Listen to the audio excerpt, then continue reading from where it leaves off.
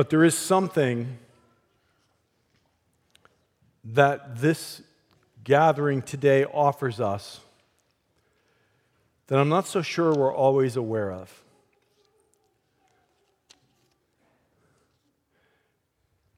And in a way, what it offers us is deliverance from our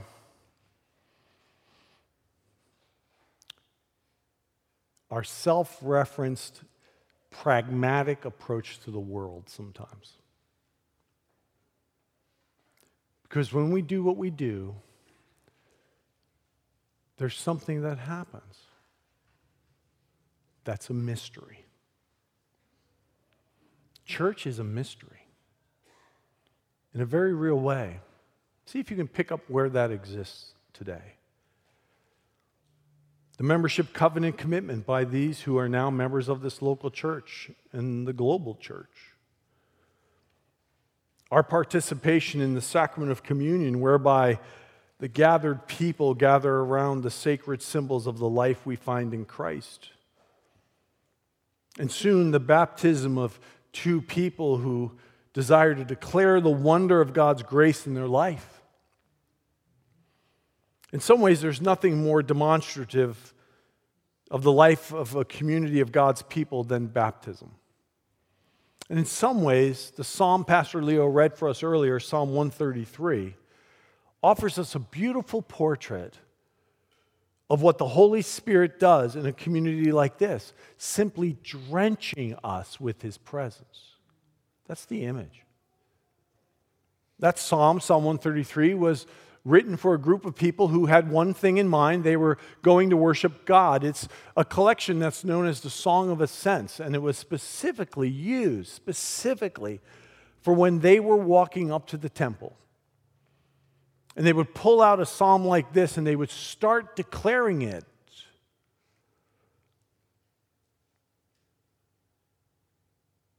This psalm points to the way God's people are bound together by their love of and covenant with God. Hear that. Where His people are bound together by their love of and covenant with God. Whenever we try to bind the church together with things outside of that, we miss it.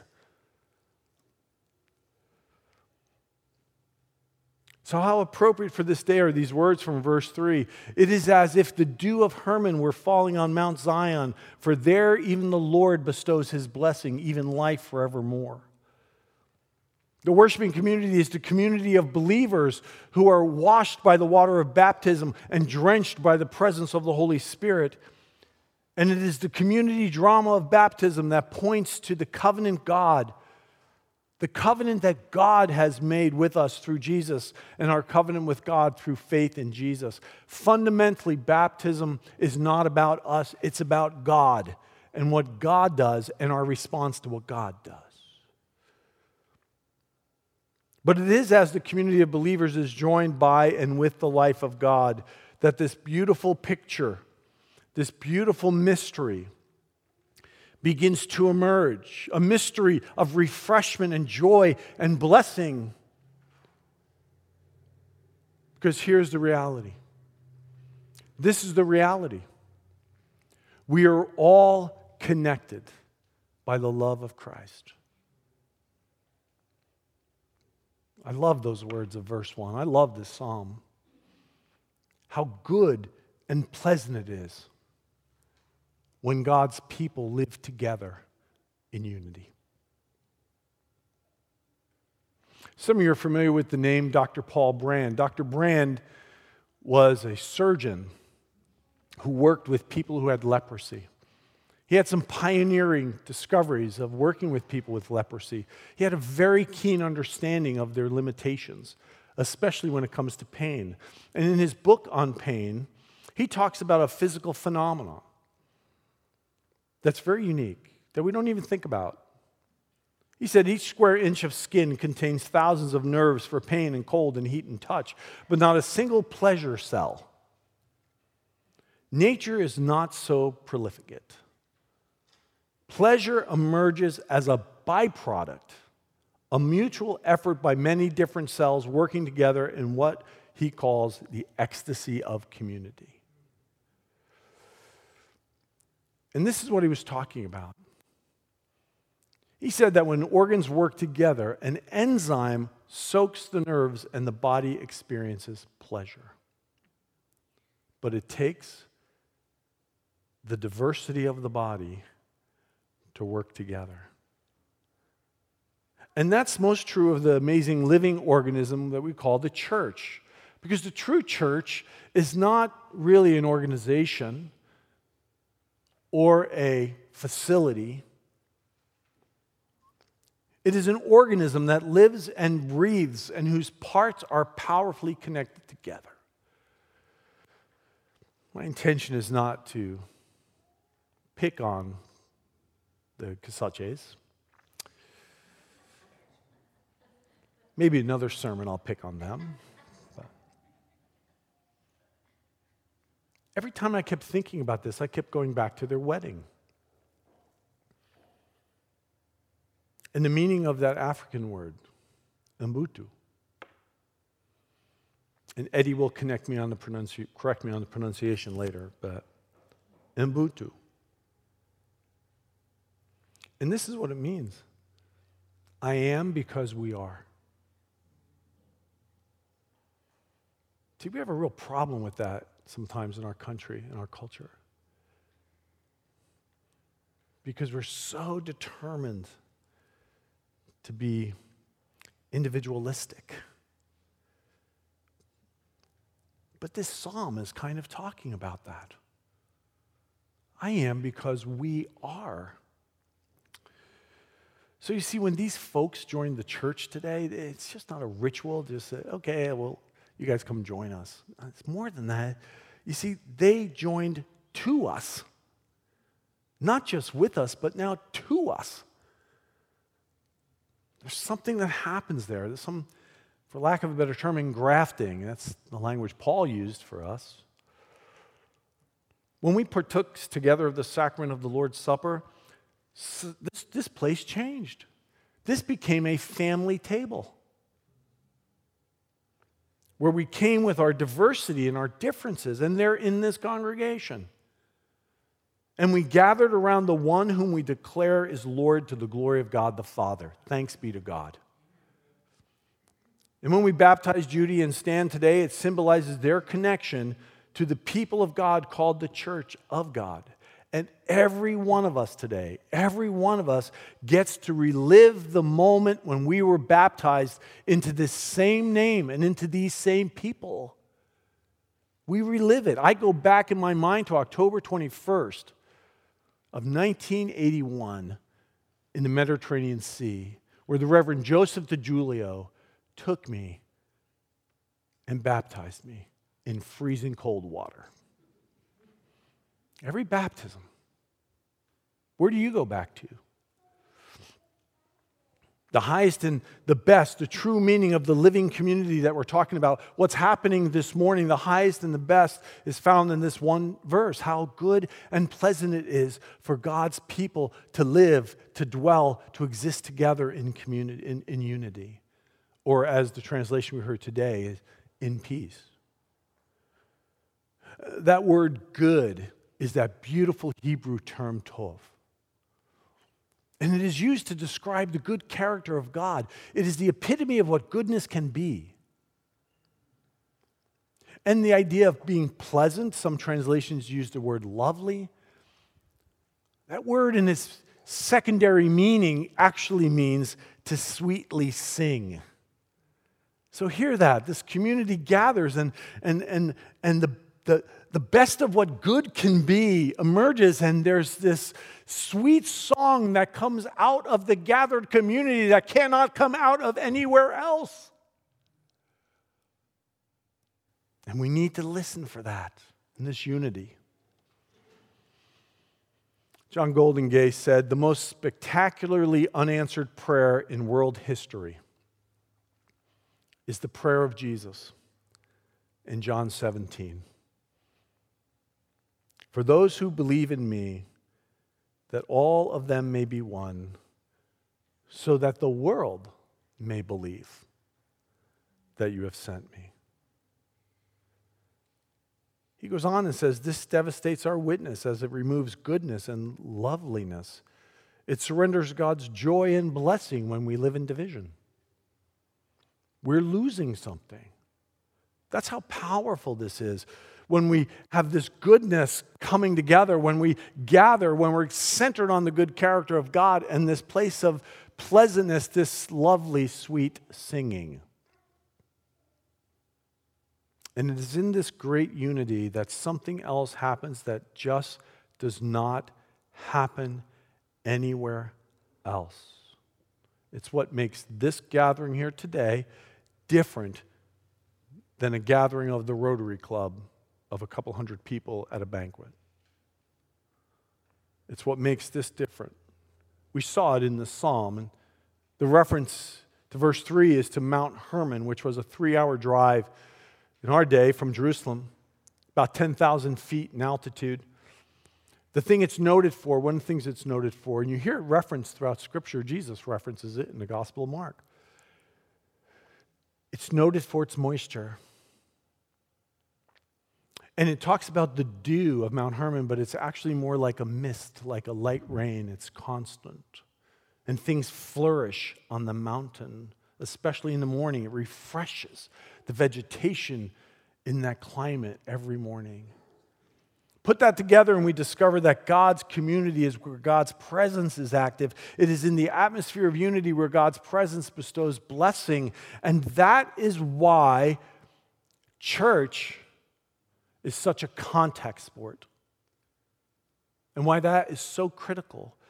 And why when we start separating from that contact, it becomes harder to actually live this Christian life.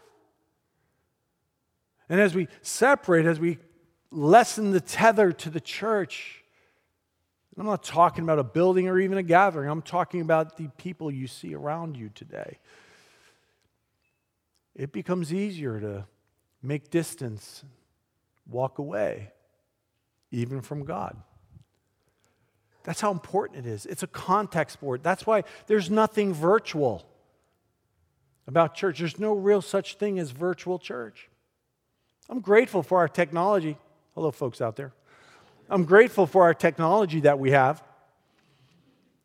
For there's some people that we know who we love deeply and dearly who cannot be here, but they're with us because of that.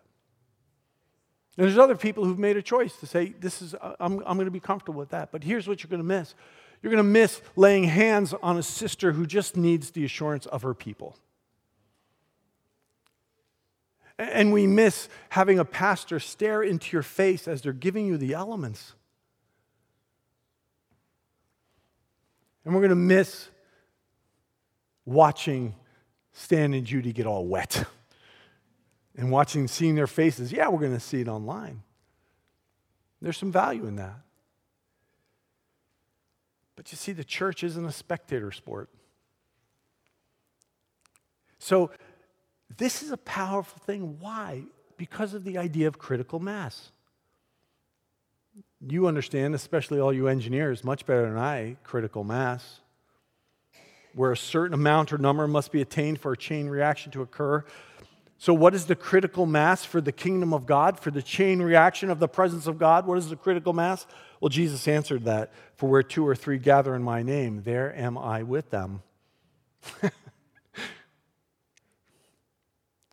With the presence of Christ, 2 or 3 gathered can change the world. But without the presence of Christ, we can have 10,000 strong. It'll be cool. We'll be pumped. We'll walk out inspired, but it really won't do anything if it's not really in the presence of Christ. It'll be only a big crowd or a big riot.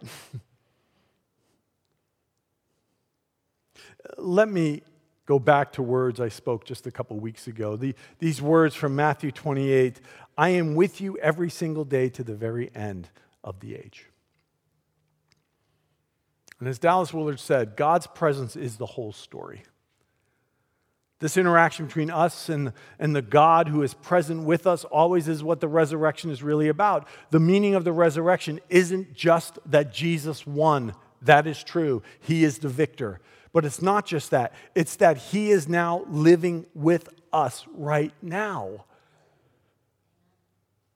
That we need to remember that God is actually here. Why did Jesus say, "Do this in remembrance of me"? God is actually here. I'm not just talking about good feelings, or it's more than that. In the Middle East, a guest was anointed with oil as a sign of hospitality. Oil was used to rejuvenate the skin. The absence of oil was considered a sign of sadness. But the fullness of oil was considered a sign of joy. And oil is a symbol of God's presence and the anointing upon an activity or the life of a person. This is a picture of the blessing and power found in the presence of God in our midst. And oftentimes that presence works, and we're not even aware of it. But then somewhere down the road, we'll realize that's what God did. And there's something about a body of work. There's not a lot we get done in a moment, but a body of work over a lifetime, a life given to Jesus. Oh, there's going to be ups, there's going to be downs, there's going to be failures, there's going to be sins, there's going to be challenges, there's going to be frustrations, there's going to be all of this. And the body of the work of a church that gathers in the name of Jesus, where the presence of Jesus reveals himself there, the only place where he can do that on earth is when people gather in his name according to him with such power. Yes, he roams the earth. Yes, he is very present. But if you want to find a place where there's a magnifying glass with, like, the little sun dot, we had little magnifying glasses as kids, and my brother and I used to shine that little light on my sister's hands. Come on over here. See what this feels like. And we would do that to them, and they remind us today, that concentrated power. See, that church is like that. Something happens here that doesn't happen anywhere. Don't think, though, that I'm saying that it's all about here. That's not what I'm saying at all. But his presence changes who we are as people when we gather and we come open to who he is as our God. So no wonder we ought to pray, "Jesus, you are here, and I am with you." You see, this community is God's idea, and it is in unity that we discover the blessing of his presence and power in our lives. I think that's why, as we baptize in the name of the Father and the Son and the Holy Spirit, we need to remind one another, remember your baptism. Say that with me. Remember your baptism. Remember that, just right now. Remember your baptism. You see, our baptism reminds us of the Savior and his sacrificial grace. Our baptism identifies us with and proclaims his death and resurrection. Our baptism is a mark for all of us that it is only by God's gracious presence and power that we have life forevermore. Our baptism points us to the new reality of a new identity, a child of God, a new creation, a new life, a transformed life. Our baptism reminds us we are called, all of us, to be part of a new people, a new humanity, D.L. Trueblood called it, called the church. And the truth is, our baptism reminds us that there is more that unites us than divides us. So we gather in unity to declare the mystery of our faith and to celebrate the declaration of that faith, not only for those who are baptized today, but for all of us. So in a moment, we will embrace and engage baptism. But before we do that, let us recite together words that are anchor points for us as the people of God. Let us recite together the Apostles' Creed, which joins us all together in the unity of the Spirit by the bond of love in the power of Jesus' name. So let's stand together.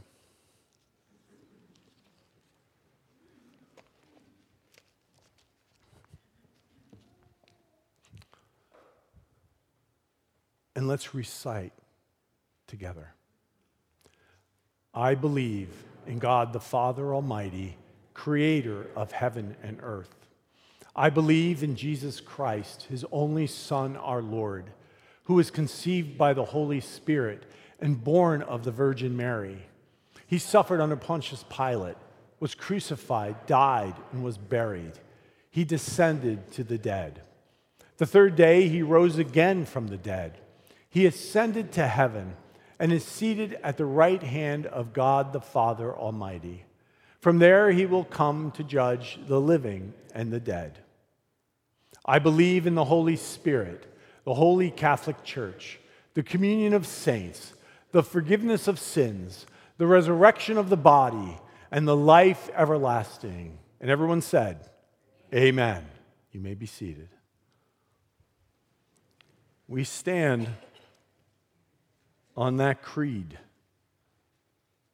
as an anchor point of who we are as a people.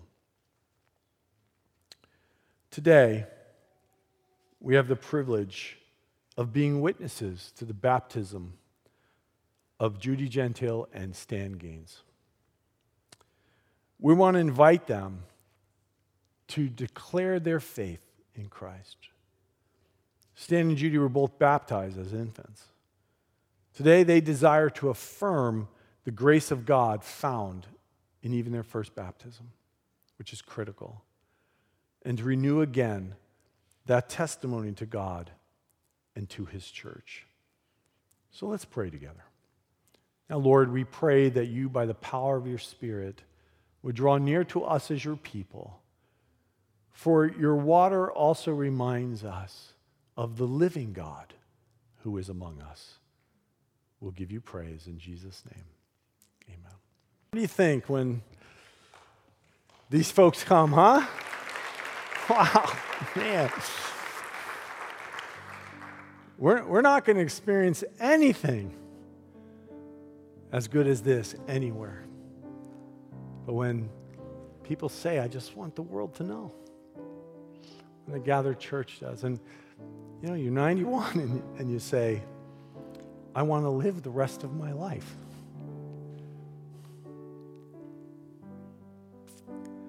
I'm 63. I want to live the rest of my life.